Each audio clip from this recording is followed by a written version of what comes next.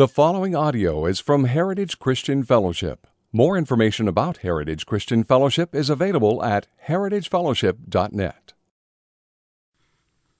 Well, good morning, guys. How are you doing today? Good. Hey, before we get started here, I thought, man, it would be really good to take a look at something. Since we've been meditating throughout the week in our 40-day journey on the core values of Heritage, the core value for this week is gospel centrality. And when we say that, you know, sometimes people don't really understand, like, what is behind that? What is the deal with that? So if you would, just grab your Bibles real quickly. We're not going to spend a whole lot of time here. But I want you to see something here from Luke chapter 24. Go ahead and open up to Luke 24, and we're going to pick it up in the 25th verse. While you're looking that up, I'll just give you a little context. Here in this passage, it's after the resurrection. There's two disciples, Cleopas and another guy who's unnamed here. And they are on their way to a town called Emmaus. And they've heard reports from the women that the tomb has been found empty. But they're not quite sure what to do with that. They don't have a good category for a risen Savior. That's not even on their radar. They're just kind of wondering, like, what does all this mean? What's going on here? And while they're walking on the road, Jesus himself shows up and starts walking with them. But they don't recognize him. We're not quite sure why. But for whatever reason, they don't realize who it is that's walking with them. And in verse 25... the verses leading up to that, there's this moment where they're like, hey, don't you understand what's happened in Jerusalem? He's like, why do you guys look so sad? And they said, are you the only one who doesn't understand what's happened here? This whole thing about Jesus and how he was murdered in Jerusalem. And like, don't you know what's going on? And Jesus responds to them and he says, O foolish ones and slow of heart to believe all that the prophets have spoken. Was it not necessary that the Christ should suffer these things and enter into his glory? And beginning with Moses and all the prophets, he interpreted to them in all the scriptures, the things concerning himself. So they drew near to this village to where they were going, and he acted as if he were going further. But they urged him strongly, saying, stay with us, for it's toward the evening, and the day is now far spent. So he went to stay with them. And when he was at the table, he took the bread and blessed it and broke it and gave it to them. And their eyes were open, and they recognized him, and then he vanished out of sight. Now notice their response here. They said to each other, did not our hearts burn within us while he talked to us on the road, while he opened to us the scriptures? Man, if there's any one lesson that I could sit in on, sort of fly on the wall to a conversation, it would be this one right here. As Jesus begins explaining to these disciples how the entirety of what God has revealed in Scripture is really about him, his purpose, what he came to do, and what has been accomplished through the life, death, resurrection, ascension, and soon return of Jesus. That is the gospel message. I just wonder, like, what did he say? What passages did he go to? Did he talk about the lamb that was slain and whose skins were used to cover Adam and Eve's sin, and how that would become a picture of what he would do in covering our sin? Did he talk about that moment where Abraham takes Isaac up Mount Moriah and offers up his son, and God says, no, I'm going to provide a lamb for you? Did he talk about how he's the Passover? Or that he would walk through the Red Sea for us, that he would cross from death to life for us and lead the way for us? Did he talk about he's the greater than Joshua? Or how he's the greater high priest or the better sacrificer? Did he describe to them how he's the better judge or the better king? Did he open up Psalm 22 to them, where it says that they pierced my hands and my feet? Did he talk about how the prophets longed to see his day?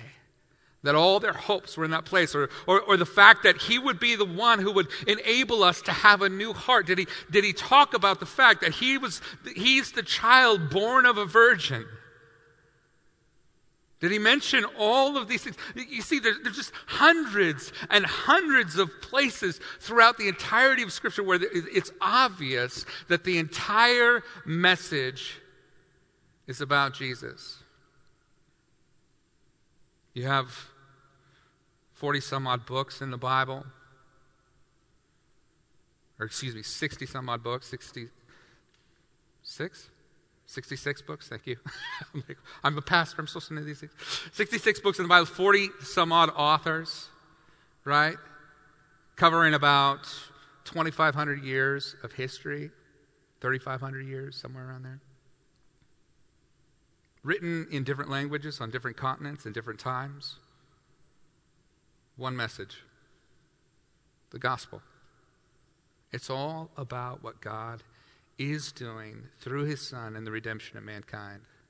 And that is worthy of our consideration. So week after week, day after day, we're going to be talking about the gospel all the time around here. It is a core value to Heritage because we realize that it is the only point. It is the supreme ethic that helps us to see where we fit in the story of God. Matter of fact, I love the fact that history breaks down as his story. Everything that has happened, everything that will happen is God's story. It is the revealing of his goodness to you and to me. Amen? All right, so that's why we are gospel-centered. So today, as we are opening up the book of Genesis, you are going to be listening for it. Is Jeremy, does he really believe that? I mean, is that true? Are we going to talk about the gospel here in the book of Genesis? Is that going to come up? You should be expecting that will happen time after time, day after day, here in the sanctuary as we open up the scriptures with one another. Amen? Okay, so flip on over to the book of Genesis. Chapter 1.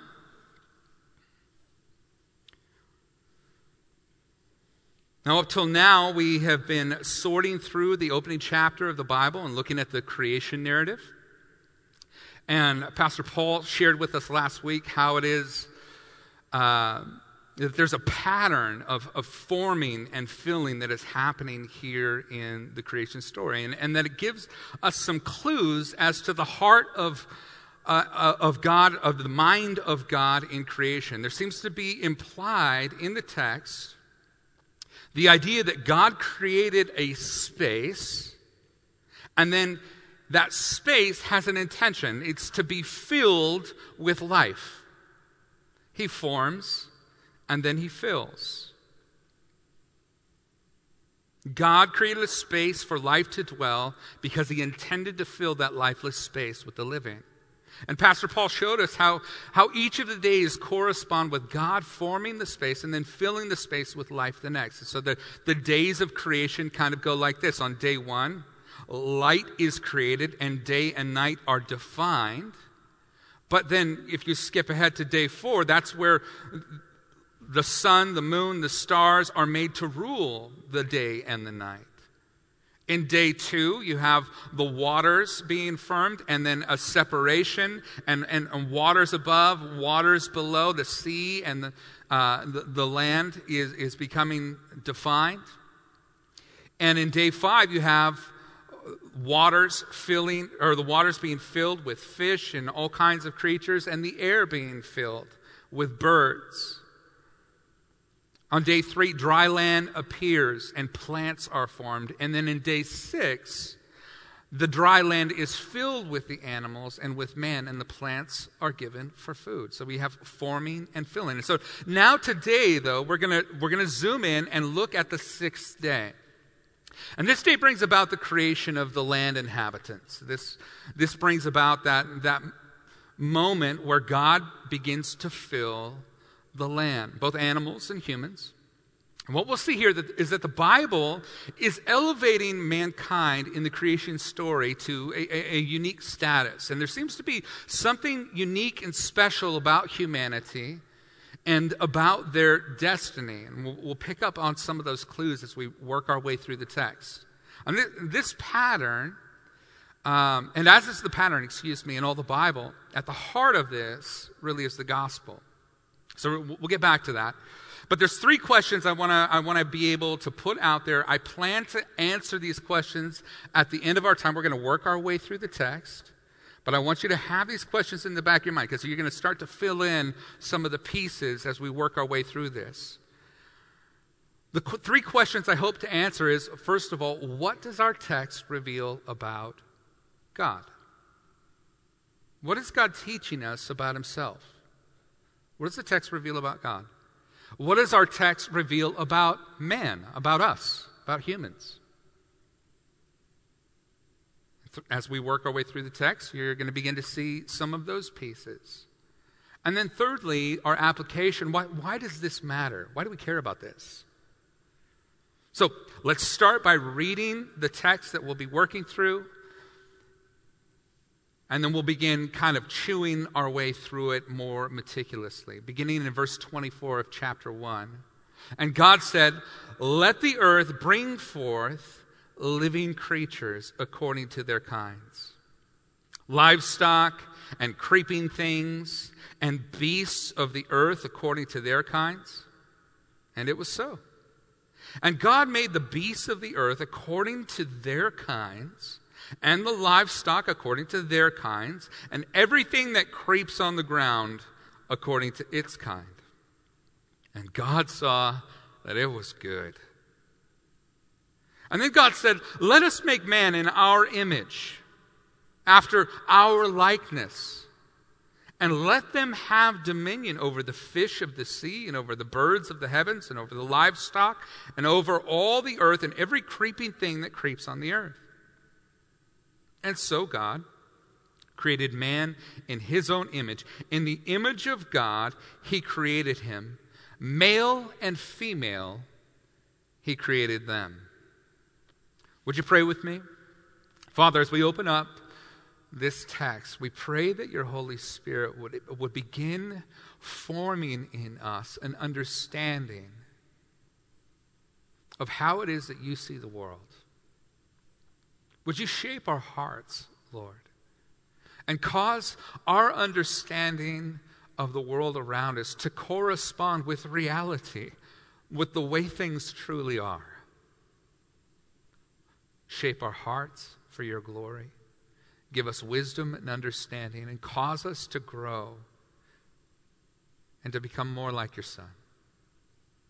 Use your word today. Use this text for our good and for your glory. In Jesus' name, amen. Well, as we begin working our way through the text here, what we see first is the creation of animals on the 6th day. Animals are created and proliferate according to their kind. This means that the species is populated in the reproductive cycle in such a way that it produces the same kind of species. Dogs produce different types of dogs, but they don't produce penguins, right? They produce according to their kind. There's a coding that is written in from the very foundation, sewn into the DNA of everything that lives, a law by which it should proliferate. And God is the author of that coding. He's the one who thought that up and brought that into existence. This coding that's woven into the fabric of everything that lives functions according to the command of God. It continues to write more DNA and build more cells exactly to the specifications of what God has chosen. They proliferate according to their kind. And I want you to notice something here. Notice in verse 24, it says, and God said, "Let the earth bring forth living creatures according to their kinds, livestock and creeping things and beasts of the earth according to their kinds." And it was so. And God made the beasts of the earth according to their kinds, and the livestock according to their kinds, and everything that creeps on the ground according to its kind. This is a repeated theme that comes up again and again. But I also want you to notice it says living creatures. The word there in the Hebrew is an interesting word. It's actually nephesh. That's the Hebrew word. And it comes from the idea of breathing, to breathe air. So these creatures they become living creatures by the fact that they take in breath from the air. The word nephesh is used to talk about the life of these creatures, and it's used 753 times in the Bible in 683 verses. But out of those 753 times, 475 times it's translated soul. And what you'll notice here is that the animals have their own distinct personalities. They have their own instincts. They have their own unique breeding habits for the preservation of the species. And that God has designed all of this from the beginning. Now, what's interesting is that it stands in contrast with what God does in creating mankind. Because while animals become a nephesh, a living creature or a living soul, by breathing the air, do you remember how it is that Adam comes alive? Adam is formed out of the dust of the ground in Genesis chapter 2, we're told. And then what animates him? What gives him life? Not the air that he breathes, although bodily he will breathe air. But the very first thing that gives him life is not the air around him, but it is, in fact, the breath of God. He becomes a living soul because he is animated by God himself. God imparts something of himself into Adam, as we'll see later, and as the story unfolds. But here is kind of an important framework for us to begin to think through. And that is this. You have sort of lower creation, the animal world, and then God steps up sort of a higher level of creation in creating mankind, that they will receive his breath and bear his image, as will unfold here. But the animals, sort of lower creation, mankind here, and then you have spiritual beings who are purely spiritual, sort of next level in the angelic realm, and then you have God who is infinite. And you see that there's this hierarchy, there's this order that is a part of God's created world. Now, a fun side note, animals become kind of living souls. And this is a question that comes up with kids a lot of times, or especially after, a pet dies. So animals are living souls. They have their own personalities and everything else, but will there be animals in heaven? And the question itself demonstrates that often we don't have a very robust eschatology or an understanding of the end times. Now, we don't have all the pieces in the scriptures, but we have enough to understand what God's plan is for eternity. In the words of Randy Alcorn, the famous author and pastor, he says that heaven is not our home. Heaven is not our home. Heaven is a sort of intermediary place for what is coming, the new heavens and the new earth that are at the end of time. And on the new heavens and the new earth, the prophets had a lot of things to say. Isaiah, for example, in Isaiah chapter 11, tells us that the wolf will lie down with the lamb, and that the lion will eat grass like an ox. That a child will be able to play over the hole in the ground that is the home of the poisonous adder without any fear. It's going to be a time of unparalleled peace, but it talks about these creatures, these animals that live in the new heavens and the new earth. Now, it's interesting as well that Romans chapter 8 tells us that all of creation is longing for that final moment where Jesus comes in the second coming and finally sets everything right. Why? Because the creation is longing for and groaning, hoping that the sons of God will be revealed, that the final redemption will take place so that they can be swept up in this new creation, the new heavens and the new earth as well. All of creation is longing for that. It's built into them. It's going to be more like the Garden of Eden, a setting of supernatural peace. Now, this is sort of anecdotal, but you guys remember when Jesus does come back in the second coming, what's he riding? A white horse. So for all the 12-year-old girls who draw horses, I've got good news for you. In the end, animals will still be there. God cares for his creation. Matter of fact, our set of verses here conclude in the middle of the day, instead of at the end of the day, in the middle of the day, and before God makes mankind, he looks over all the animals that he's made, and he says, it is good. Oh, this is good. Look at that. Look at the duck-billed platypus. I had leftover parts, and I just glued them all together. And look right here. This is so cool. Look at them. God loves his creation. He has a heart for what he has made. He loves his creation affectionately. He's pleased with it. He gives the animals distinct personalities and instincts, and even thinks ahead to a glorious time when even the animals will share in the redemption state of the world.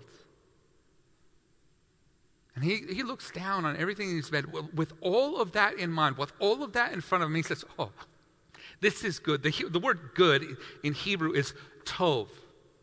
Tov. It's the same phrase that is used to describe the way that Eve assessed the fruit. She looked at the fruit in the Garden of Eden and said, oh, it's good for food. It's tov. It's the same word that is used by God when he talks about after the fall. He says, now mankind will know good, tov, and evil, ra. He's going to know what is good and what is corrupt. He's going to have this living in him now. This distinction. But when God looks at his created world and the animals that he's made, he says, oh, these are good. Now, recently, my son showed me it was a TikTok video. I don't know if you guys have kids that are on TikTok, but he shows me this TikTok video, and it's an excerpt from a documentary on octopuses. And he's showing me how octopi can camouflage themselves with just a thought.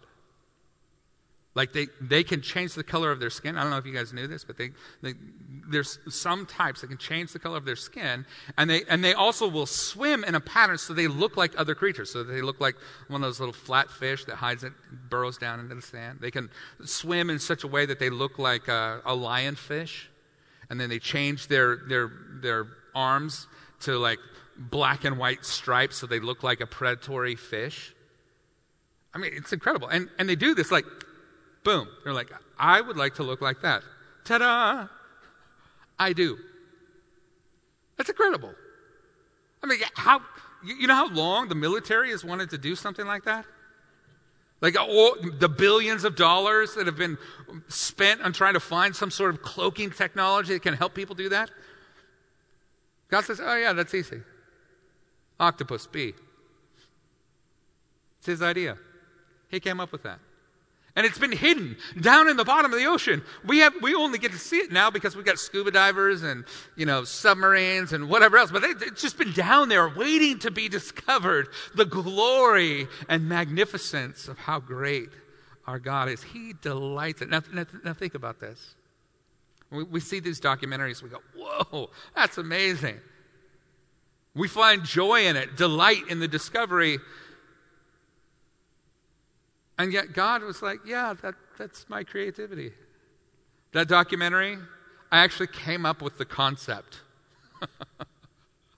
that came from my creative genius. And I just love watching you discover these things as you delve into science, as you delve into the arts. I love watching you pay attention to my creative genius and see the glory and the magnitude of who I am. I delight in that. Isn't it good? Isn't it good?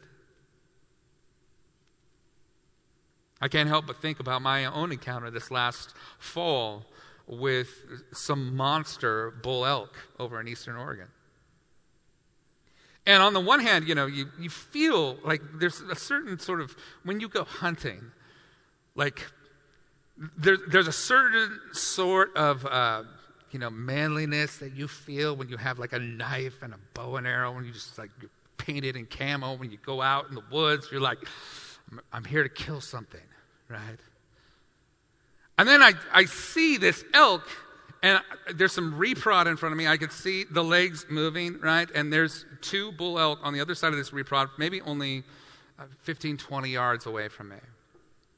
And I can't get a shot through the trees, but underneath I can see the feet moving, and over the top of the trees, I can see the horns sort of passing by as they're walking near me. And all of a sudden, my bow and arrow felt really small.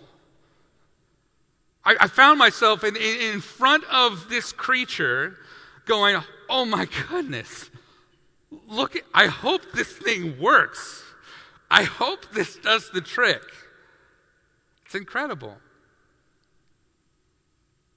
You say, but Jeremy, okay, I understand. In awe of creation, discovering the beauty of it, being in awe of how amazing and how big it is, and like those two ladies that almost got swallowed by the giant whale off the coast of California. You guys remember seeing that video? I mean, it's just nuts how big these critters are running around in the ocean. And you find yourself in awe of it, but Jeremy, doesn't that mean then that we should have a sort of awe of creation that keeps us from killing it, hunting it? What about eating meat? Is that a moral thing to do? Well, what you find is actually later in the scriptures, God is the first person to take the life of an animal. Remember, he is the one who slays a lamb in the garden and uses the skins to cover Adam and Eve. He also gives a command to Noah in Genesis chapter 9, verse 3, commanding him to eat meat. You'll remember the first murder that happens in the Bible happens over jealousy, because a sacrifice is required to be given to the Lord. One is the fruit of the ground, and the other is an animal. And only one is accepted by the Lord. He accepts the death of that lamb that Abel offered. And then he institutes, of course, the sacrificial system and the eating of that. And on it goes, all the way into the New Testament with the book of Acts. And Peter is commanded, one of my favorite verses, it's a life verse for me, rise, Pete, kill and eat. I feel like that's one of those mantras that is a part of my discipleship in the Lord. But in all seriousness, it seems to be that God is introducing an idea for us that is very important. In order for me to live, something else must die. And every meal is this proclamation that in order for me to have life, something else must die. When we bow our heads to give thanks for the food that God has given to us, we are in fact reenacting in that very moment the reality that in order for us to live, something else must die. It's an eternal proclamation. Now, this is incredible. So, does that mean we just aimlessly go killing creatures? I mean, is that how that's supposed to work? No, we're supposed to be stewards of the earth. The same way that God is a steward of the earth. He's made us to bear his image and not be abusers of his creation. Creation is to be stewarded for God, but not worshipped as though it were God. Now, here's the beauty of this. What that means is that anytime you mow your grass, anytime you're in the parking lot and you pick up a piece of garbage that somebody just carelessly threw on the ground, every time you load your bird feeder or do any good in the created world, you're actually partnering with God in the stewardship of his world. It's a really incredible thing that those small little acts are acts of worship and obedience and partnership with God in the stewardship of the world. When you feed your dog, pet your cat, you're actually functioning the way that God has created you to function. When we care for God's world, we reveal His heart for His creation. And so we see here in this short little passage here, the creation of these animals, and packed into that is God's affectionate love for these creatures. And along with that is an understanding for us where we fit in that. Because in the middle of the day, He looks over the animals and says, it's good. Okay, chapter, close, new chapter. And in verse 26, he sort of changes gears. Then God said, let us make man in our image. Now, on the same day that God made the animals, He's going to make man. But let's take notice of the distinct ways in which He does this. Remember, there's nothing that is preventing God from making man in the same way that He made all of the other creatures. He could just speak, and man becomes a living thing. But He's illustrating for us something. He's drawing something out in order that we might see more clearly where we fit in His world. He specifically demonstrates the uniqueness of man in the creation story. Now, this is something that we're going to explore in greater detail as we step into chapter 2. But here, we're going to get a little bit more of the backstory as to the conversation God has in making man in the first place. After creating the animals, all of a sudden you're invited into this private conversation with God, where all of a sudden, from out of nowhere, things have seemed semi-singular all the way along in the creation story. And now all of a sudden He says, let us make man in our image. Notice the way the text shifts to a plural conversation. Now, there's some level of mystery around this portion of Scripture because of how suddenly there appears to be a plurality. And there's several solutions as to why. Now, some scholars refer to this use of the plural language as the majestic we, or the royal we, or the majestic plural. And it's the use of a plural pronoun to refer to a single person who is a monarch.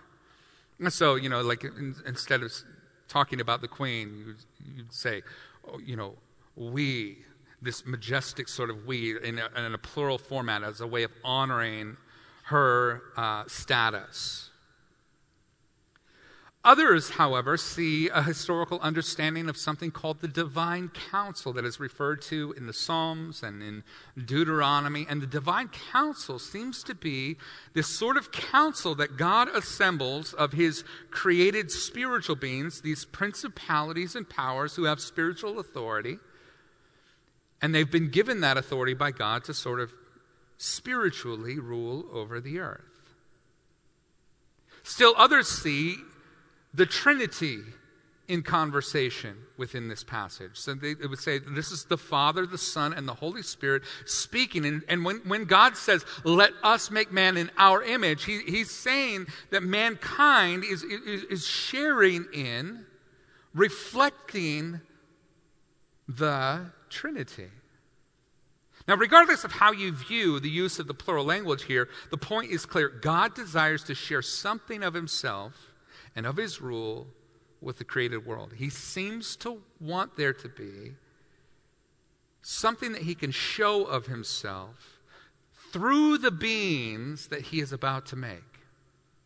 He's saying, let us make man in our image. I want to demonstrate something of myself through the next thing that I'm about to make, mankind.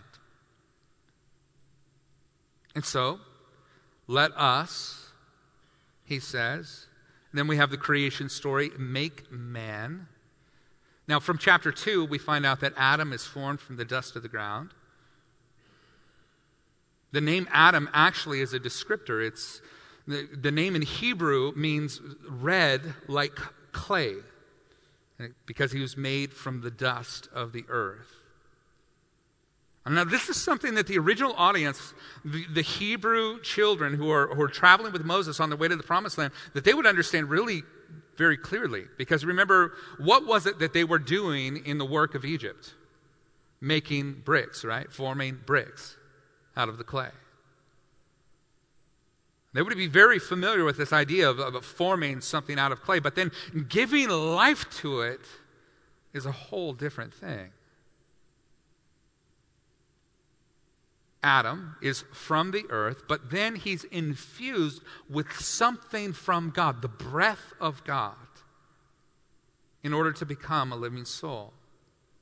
We find this out in Genesis 2:7. We learn that God made Adam from the dust of the earth and then took his own breath to give Adam life. And Adam also becomes a living nefesh, just like the animals. However, unlike the animals that draw air for life, Adam's first breath comes from God.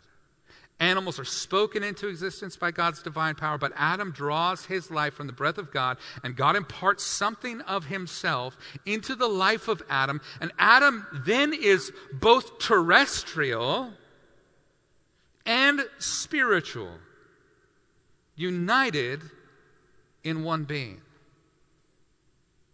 He's terrestrial from the earth, and he's spiritual from God. This is an important thing because this sets up what we will be celebrating here in about 25 days. The incarnation. The Son of God who is made man. Who is incarnated in the person of Jesus. So God says, let us make man terrestrial and spiritual. And then this third part, in our image and after our likeness. In our image and after our likeness. And then I'm going to share my dominion. Now, the idea of carrying the image and likeness of God. The word image here is tselem in the Hebrew. T-S-E-L-E-M. Tselem. The word has its origin in the root word meaning shade or shadow. So when light is casting a shadow on something, you get the image of what is there being cast onto the ground. It's used figuratively elsewhere to denote an image like an idol. So in Numbers chapter 33, verse 52, you have graven images. There's a great story. I've been thinking a lot about how do I illustrate this point for the body here at Heritage. So in 1 Samuel chapter 6, verse 11, there's this fantastic story how the Ark of the Covenant has been stolen by the Philistines. And they take the Ark of the Covenant, they put it in their own temple, the temple to Dagon, their god. And when they do that, they come in the morning, and Dagon has fallen over on his face before the Ark. So they go, our God fell down. So they take him, and they put him back up. And they're like, don't fall down, God. And the next morning they come in, and he's fallen down, and now his arms and his head fell off, and just his torso is sitting there. And they're like, oh, our God's broke. Get the super glue, right? And so they have to fix him and put him back together. And then they pull the Ark of the Covenant out. They're like, hey, this is some bad mojo here. And they keep hanging on to it. They hang on to the Ark of the Covenant for about 7 months. But finally what God does to change their minds, to give the Ark of the Covenant back to the people of Israel, is he strikes them with what the King James refers to as emerods. Literally, hemorrhoids. God is saying to the Philistines, you guys are kind of a pain in the butt. Right? Like, I want you to know what I think about you. Right?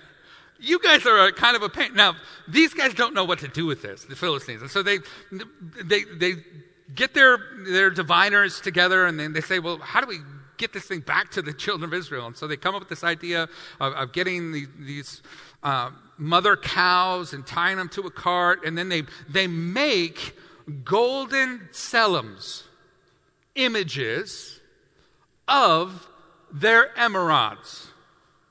And they put them in a little box. Literally, golden statues, images, tselums of their hemorrhoids. Now, I don't know who posed for that. I'm not quite sure how that worked. The sculptor is doing the sculpting and somebody else is, very uncomfortable in the moment. But they make some golden emerods and they put them in a box and they, put them next to the cart on the Ark of the Covenant and ship them back to Israel. And so the Israelites get there and they get this box full of golden emerods. And they get like, what is this? There's some golden mice in there too. And they're like, man, these Philistines, I don't know what's going on with them over there. But God is making the Philistines to know that he's not pleased with them in that moment. This idea of image comes up again later on in the book of Daniel. Remember the golden image that Nebuchadnezzar makes. Now, I thought about, what would be the best way to illustrate this for our people. And so, since Mitch is the head of worship arts here, I brought some clay on stage. While I'm preaching, I'm going to have Mitch come up and sculpt some golden emerods for us. And I think it'll be a huge blessing to the whole church. It'll really bring to life this moment. Just kidding. But here is kind of the main deal. A tselem, an image, is used to make visible what is invisible. It represents the reality. It casts a shadow. That's the idea. Okay, so then let us make man in our image and after our likeness. Mankind is meant to cast a shadow, to make visible what is invisible about God. That's part of our created purpose. We're supposed to demonstrate his likeness by our existence. Now, I have to give credit here to Mike Robinson. It's nice when you have an elder who is a resident theologian. He's the president of Pacific Bible College, very smart guy, and he's been working with our elders on some doctrinal clarity. And we've had some really great studies, but we went through this passage or through this teaching on what it means to be an image bearer. This is called the doctrine of Imago Dei. Imago Dei is a Latin term. It just means image of God. And he asks the question, okay, so what does it mean that we bear God's image? What does that actually give to us? What's being transferred there? And he said there's basically 4 views. The first one is called the substantive view, or sometimes it's called the structural view. And what it means is that it finds that we bear the image of God in the substance of what we are, or the qualities that we possess or carry. So capacity for love, intelligence, things like that, right? That the substance that makes us up, that's what mirrors or images God. Others, though, have what they call the relational view. And this sees God's image as expressed in our relationship to God and others. So we bear God's image in the way that we love others and love God. And that's how God is being revealed through humanity. The third view is called the functional view. So we have the substantive view, the relational view, and the third one is called the functional view. And this sees God's image as being expressed in what man does through carrying out God's rule and dominion in the earth and man's obedience to God. That's how we bear God's image. Now, there's some built-in weaknesses with each of those perspectives, but I'd like to sum them up with just kind of one idea. What do we do with humans who maybe don't have the capacity for relationship? What do we do with humans that aren't producing a whole lot to spread out God's rule and dominion in the earth? What do we do with humans who maybe don't possess certain innate qualities like intelligence or capacity for love because they're yet unborn, or because of some severe illness or accident, or because of their age and they're elderly? And they're no longer functioning in the same capacity or way that they did. But what happens then? Do they still have the ability to bear God's image? And this leads to the fourth perspective, the fourth view. And this is the one I really like. It's what's called the holistic view. This is a view that sees mankind bearing the image of God and expressing that image through the whole of the person. It is neither, it's not either their functional ability or their relational ability or the qualities that they possess. Rather, it's all of these and more. It's the whole of the person that expresses what God is like. Their very existence expresses his image. This is important for reasons that we'll get to as we wrap things up. But I want to just give you a little side note here that I think is worth thinking about. To bear God's image is both a gift and it is a goal. It's a gift in that you were born with it. It's something that is innate to your nature. You, by your very existence, demonstrate and represent the wisdom of God, the nature of God, the character of God by your existence. And this isn't something that's taken away because of the fall. It's something that is talked about again and again in Genesis chapter 9, verse 6. One of the foundational reasons that murder is not allowed, as God is talking to Noah, is that because mankind's blood should not be shed because he was made in the image of God. Later on, the book of James goes on to talk about how we can't, on the one hand, bless God with our mouths and give him worship and then curse our neighbor who's made in the image of God. So even how we use our words in relationship to talking about other people matters to God. He says it's inconsistent. A freshwater spring cannot produce also salt water. So too, a mouth that lifts up praises to God cannot curse the ones who are made in his image. It's inconsistent. It's not right. So it's a gift that mankind already has by nature of the fact that they exist. But it's also a goal. A fallen person who is separated from God and does not know God still bears the image of God. But a person who is saved, who has come to know God, is also growing in Christ-likeness. They start this journey of beginning to be shaped and molded to become more like Jesus. They're being conformed to his image, which means we are increasing in our capacity to bear his image well, to not mar it. And it's something that will be fully realized at our glorification, our resurrection from the dead. And so mankind is created to be an image bearer. And then God shares his authority. He says, let them have dominion. Let them rule. Part of what it means to bear God's image and fulfill his purpose is to rule over the earth. And we'll get into that more next week as Paul talks to us about the cultural mandate, or what is often referred to as the cultural mandate. But suffice it to say, caring for and bringing order to the world is a part of how we are designed to work by instinct. It's a part of how God has made us. And I want you to notice also, let's not skip this last little part. So God, verse 27, created man in his own image. In the image of God, he created him. Male and female, he created them. This is important. Notice that God, again, he has options here, right? He doesn't have to make Adam as one human and then separate from Adam Eve. He doesn't have to do that. He could make Adam and make Eve and breathe life into both of them. Like he could have Eve grow from a tree. Like he can do whatever he wants, right? He's not out of options, but he's demonstrating something for us.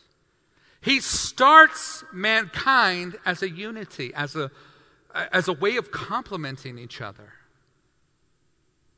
working together in partnership with equality.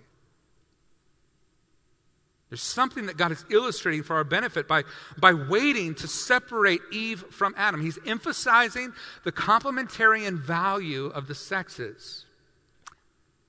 That male and female giftings and abilities accentuate different aspects of God's divine nature, both in the nurturing and in the protecting. We see different aspects of who God is being accentuated through distinct maleness and distinct femaleness. It's by design. God is imaged more fully and completely then by the unity of the sexes. And in marriage, we're told that the two become what? One. Adam starts as one, becomes two, gets married, is two, becomes one. See how that works? A unity that is there. God's original design favors unity and equality rather than a sort of hierarchical power struggle. It doesn't do away with the differences in responsibility. Rather, it highlights, as 1 Peter says, that we are co-heirs with Christ, laboring together for the kingdom. And that happens best when we're a partnership. Okay, so we asked 3 questions at the beginning. What does this text reveal about God? What does it reveal about us? And why does it matter? So let's go through those. What does it reveal about God? First of all, the special love that he has for man. How does man exist? God shared his breath. He shared his rule. And eventually he'll share his son. Oh, man. God has a unique love for man. It's not like the love that he has for angels or for the critters that are on the earth. There's something special and unique that God has for mankind. Second thing it reveals about God, notice the desire that he has to share himself and his rule. Man is charged with sharing God's image and his rule.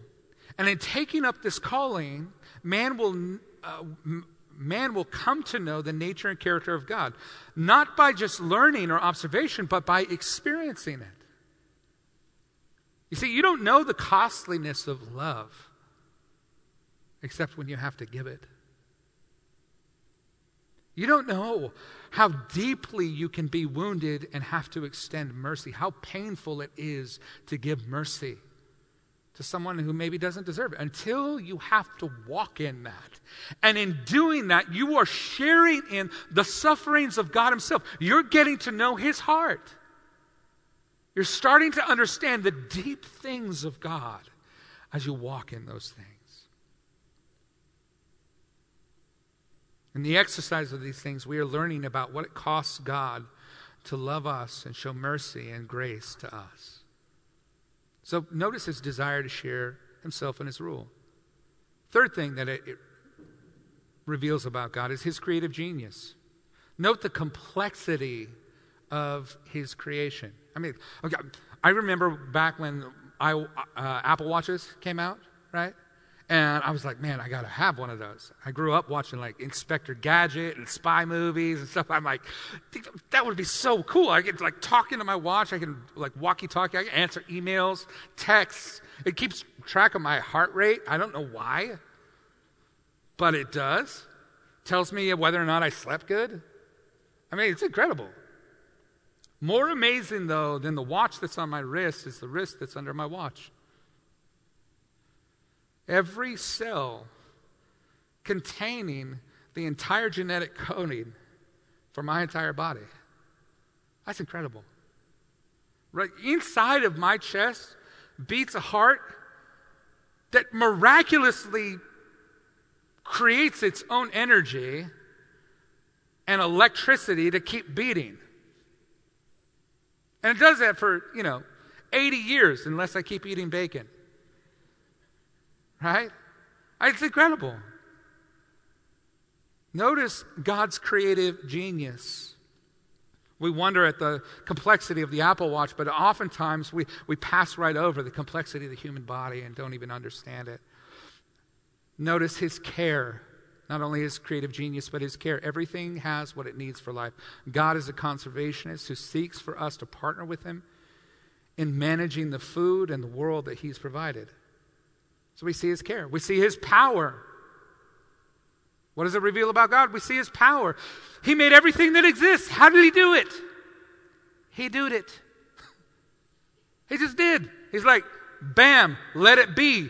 And bam, it was. Because that's how powerful God is. That's incredible. We see his power. We see his purpose. He intends to dwell among his people and share with his creation. Man's capacity to be both of the earth and of God is what enables the incarnation to be a reality. God is thinking about Christmas even here at the beginning of creation. He's thinking about how he will redeem it before it even falls, and laying the groundwork for that. So what does it reveal to us, about man? First of all, our unique origin. Our unique origin from God's breath and the dust of the earth. Our unique calling. We're not just animals. We're from the dust of the ground, but also from the breath of God. Our unique calling. We share image. We reflect who God is, and dominion. Our unique responsibility, number 3. Our unique origin, number 1. Unique calling, number 2. Number 3, our unique responsibility. We are to glorify God and reflect his image. That's our calling in life. Number 5, Number 4, our unique destiny. We're created to live with and share in the labor of God for all of eternity. This is going to go on forever and ever. New heavens, new earth. We're still partnering with God and bringing order to his world. Forever and ever, we're going to get to enjoy how God has created us and what he's created us for. Number 5, our unique unity. We're created male and female from one man by design. God demonstrates that our unity and our equality as co-laborers in Christ is important to him. It's male and female, not male versus female. And God loves that. He set it up that way.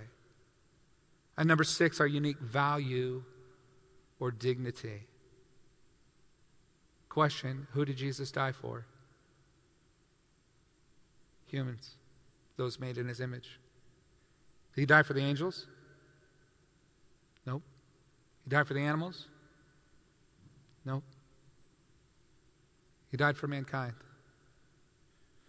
And the angels and the animals will participate in the joy of redemption, but God uses humanity as the vehicle for redemption. That's incredible. What a privilege. Okay, so why does it matter? Why do we care? A few things I want you to take note of. It matters because this is what helps us to understand why we care for creation. This is why we want to steward God's world, not destroy it. Taking seriously the fact that we're made in his image means that we're created to care for his creation, not decimate it, not destroy it. Why does it matter? Well, as those made in the image of God, we care about life. This is why we care about the unborn, the disabled, the handicapped, the elderly, because built into all of those people, even in their disability, is the image of God that should not be destroyed. And we ascribe value to that in the same way that God does. That's why murder is always wrong, in the womb and out of it. It's interesting, there's right now a kind of a current debate that's going on. And those who are outside of Christianity see Christians as hypocrites in this whole pandemic thing, right? Because of the resistance to wearing masks. And and they say, well, how can you say you love life on this side, and then on the other side not want to protect it? Like you only love it in the womb, but you don't love it after the womb? And there's this tension. I think that's something that we have to think about, whether or not we're consistent in our values. We care about life. And we care about the issues of equality, of race, of sexes, and of social classes. We cannot agree with God's word and not care about those created in his image. We can't say, we're all made in the image of God, and then say, but you are a little bit less valuable because you weren't born in this country, or because you don't share the same skin tone, or because you're not the same sex as me. We can't do that. It's inconsistent. It doesn't make sense. This is why we care about those things. And lastly, for application, I think this is important for us to take note of. This also changes the way we relate to others. When we see the image of God in others, we're meant to honor it. And not only that, but when we see that we are made to bear the image of God, that means that I'm supposed to reflect who God is in some way. I'm revealing something about God in the way that I interact with my fellow man. And there's a huge responsibility in that. How might that change our marriages? How might that change our parenting? How might that change our neighboring? If we went into our lives, in day-to-day life, understanding that we are meant to carry, reflect, image, tselem, who God is, in the way we love our spouse, in the way we love our kids, in the way we love our neighbor. How incredible that is. If our calling is to image God to the people in our lives, what are they learning through the way we currently behave towards them? On many levels, I think, through examination, there's space for repentance. And there's growing for us all to do. Would you pray with me? Father, thank you for making us in your image. What an incredible privilege and what an awesome responsibility that is to carry that. Father, I don't even know that I can accurately define to the finest detail the amount of reverence that we should carry into that responsibility. That the world is getting a glimpse of who you are through the way that we live. God, let Christ be formed in us. Let your Son incarnate himself by the Holy Spirit through our lives. Conform us to his image. Grow our love, grow our capacity to care for our neighbors. Grow the depth of our understanding of your word. And may we walk in this holy calling that we've received. You're our God. We're your people.